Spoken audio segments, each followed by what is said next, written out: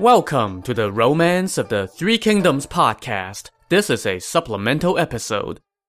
In this episode, we are going to bid farewell to one of the novel's major characters as we close the book on Guan Yu, who lost his territory and his head in episode 97.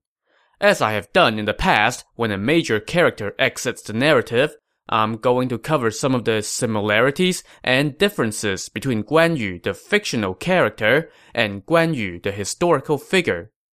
This is no easy task since so much of his real life has receded into the background, overshadowed by the fictionalized version. There's a lot to unwind here, so let's just start from the beginning. And right at the beginning is where we have our first major discrepancy between history and fiction. So you know all that talk about the oath of brotherhood in the peach orchard between Liu Bei, Guan Yu, and Zhang Fei?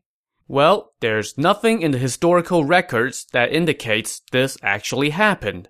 Now, according to the records of the Three Kingdoms, the historical text on which the novel is based, the three of them were close like brothers. For instance, in episode 2, the novel talked about how the three of them slept in the same bed, and when Liu Bei was sitting in public, Guan Yu and Zhang Fei would stand next to him all day long. All of that came straight from the records of the Three Kingdoms, but there's no mention in the historical records about the three of them actually pledging an oath to be brothers. But you know, it's a small leap from like brothers to actually brothers to being the benchmark by which all fraternal bonds are measured. Moving on, let's go to one of the legendary incidents in the novel where Guan Yu first made his name. In episode 7, Liu Bei and company were part of a massive campaign by a coalition of warlords against the villainous prime minister Dong Zhuo.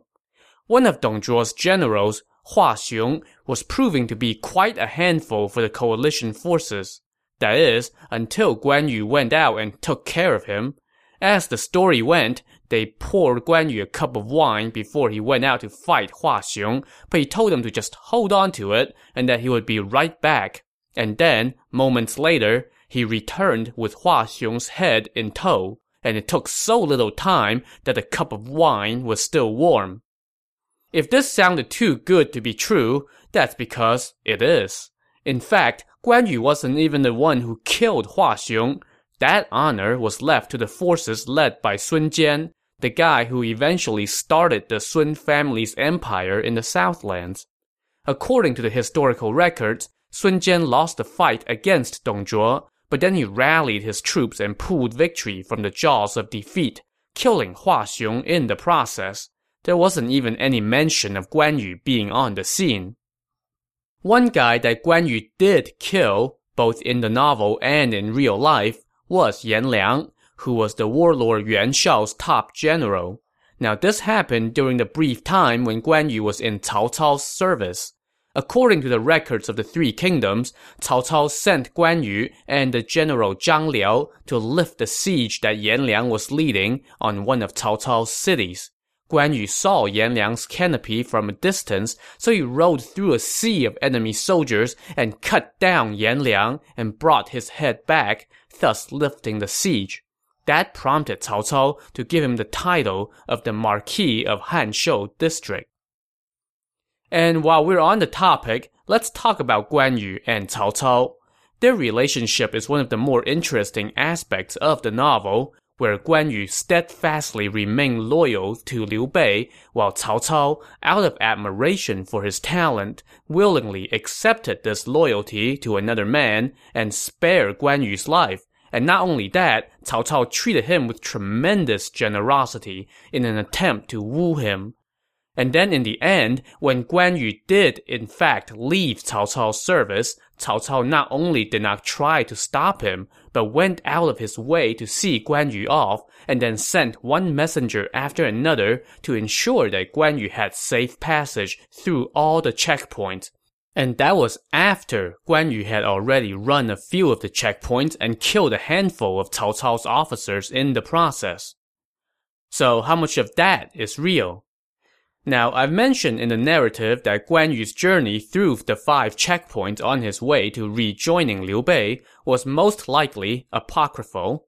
Aside from that, however, a surprising portion of the story is true. According to the historical texts, Cao Cao did indeed capture Guan Yu after defeating Liu Bei once upon a time. Guan Yu surrendered to Cao Cao, but there is no mention of any agreed-upon conditions for his surrender.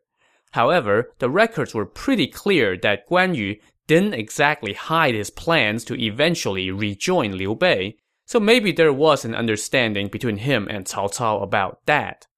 Also, in the novel, Guan Yu had Liu Bei's 2 wives under his protection at the time, and that was one of the key reasons for his surrendering to Cao Cao.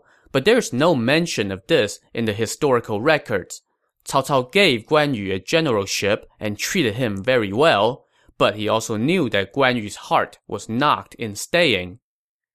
There's a scene in episode 32 where Cao Cao sent the general Zhang Liao to see why Guan Yu was so hell-bent on leaving, and Guan Yu basically told Zhang Liao that nothing could trump his relationship with Liu Bei. That's actually pretty close to what is described in the historical records.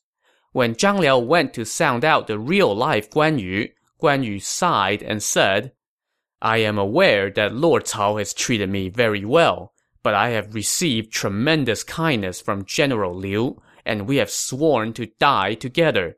I must not turn my back on that. I will leave eventually. Once I render some service to repay Lord Cao, I shall go."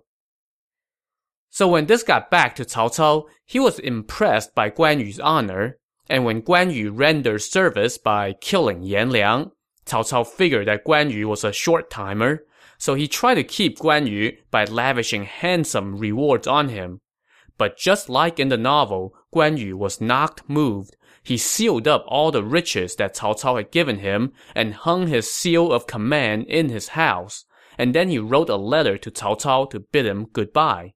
Cao Cao's officers wanted to give chase, but Cao Cao told them to just let it go. So both in the novel and in real life, Cao Cao demonstrated a rather impressive sense of honor and tremendous admiration for Guan Yu. But while we're talking about Cao Cao and Guan Yu, I do want to pass along an interesting little tidbit I found in the historical records where neither honor nor admiration was on display. Before Liu Bei turned against Cao Cao, the 2 of them, along with Guan Yu, joined forces to defeat the mighty warrior Lu Bu. Apparently, Guan Yu knew one of Lu Bu's officers and had the hots for the man's wife. So as they were laying siege to Lu Bu's last foothold, Guan Yu went to Cao Cao and said, "Hey, my wife hasn't been able to give me a child, so when we sack the city, can I have that officer's wife for myself?" And to that, Cao Cao said, "Sure, why not?" And then, after the city fell, Guan Yu asked Cao Cao again and again. And now all this pestering made Cao Cao think, maybe there's something special about this woman. So he got a look at the woman, and guess what? Cao Cao liked her. He really liked her.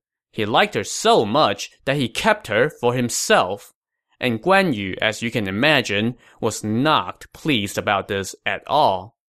Alas, there's no information about what, if anything, came from this. Now, let's move on to some stuff about Guan Yu from later on in the novel. So you know that cringe-inducing scene in the novel where he told Hua Tuo, the miracle healer, to scrape the poison from his arm? Well, something like that actually happened. At some point in his life, Guan Yu took an arrow to the left arm.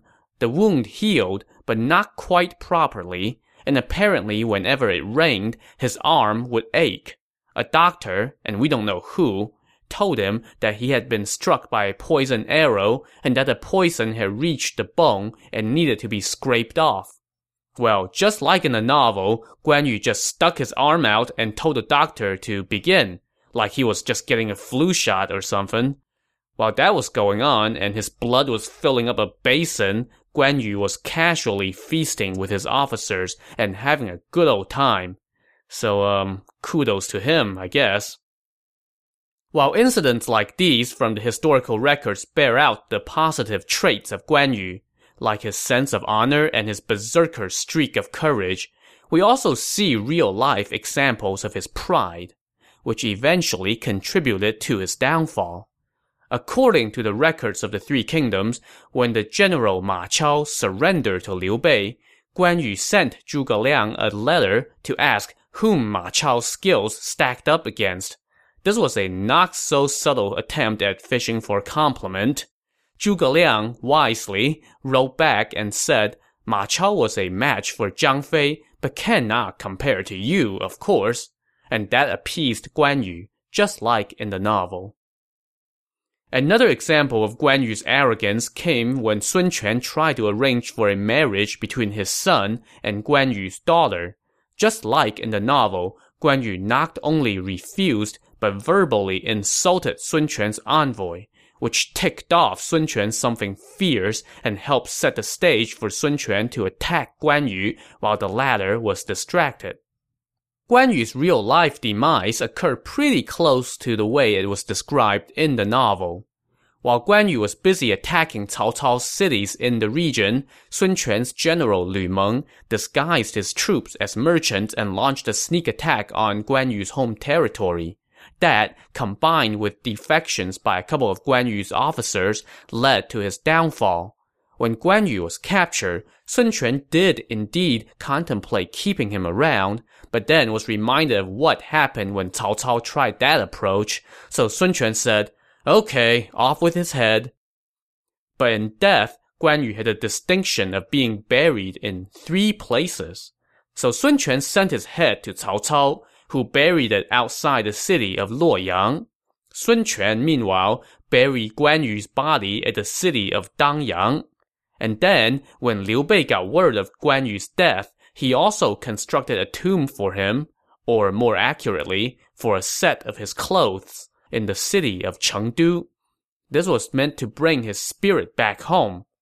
So this provided the basis for a common saying that Guan Yu was lying with his head in Luoyang, his body at Dangyang, and his spirit west of the mountains, aka in Chengdu.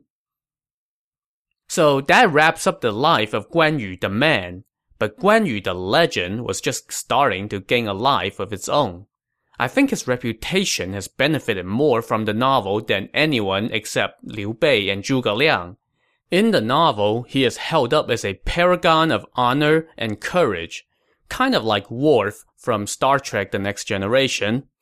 As early as the late 6th century, so about 350 years after he died, Guan Yu was being worshipped as a god. You can still find temples to him throughout China and other Asian countries that have been heavily influenced by Chinese culture. And you'll find little Guan Yu statues in many a Chinese household. You'll even find them in Hong Kong police stations. But what exactly are people worshipping Guan Yu as? Well, that depends on what religion you're talking about. He's been worshipped as a local Chinese deity, while Taoists treat him as, among other things, a guardian deity. Within Buddhist circles, he's also worshipped as a bodhisattva, someone who's at a stage of enlightenment where they have the ability to reach nirvana, but they have chosen to delay taking that final step out of compassion so that they can save suffering mortal beings. And the thing is, all these roles are not mutually exclusive, since the Chinese have a long tradition of mixing and matching aspects of various religions, so many people just offer a prayer to Guan Yu for general purpose blessings.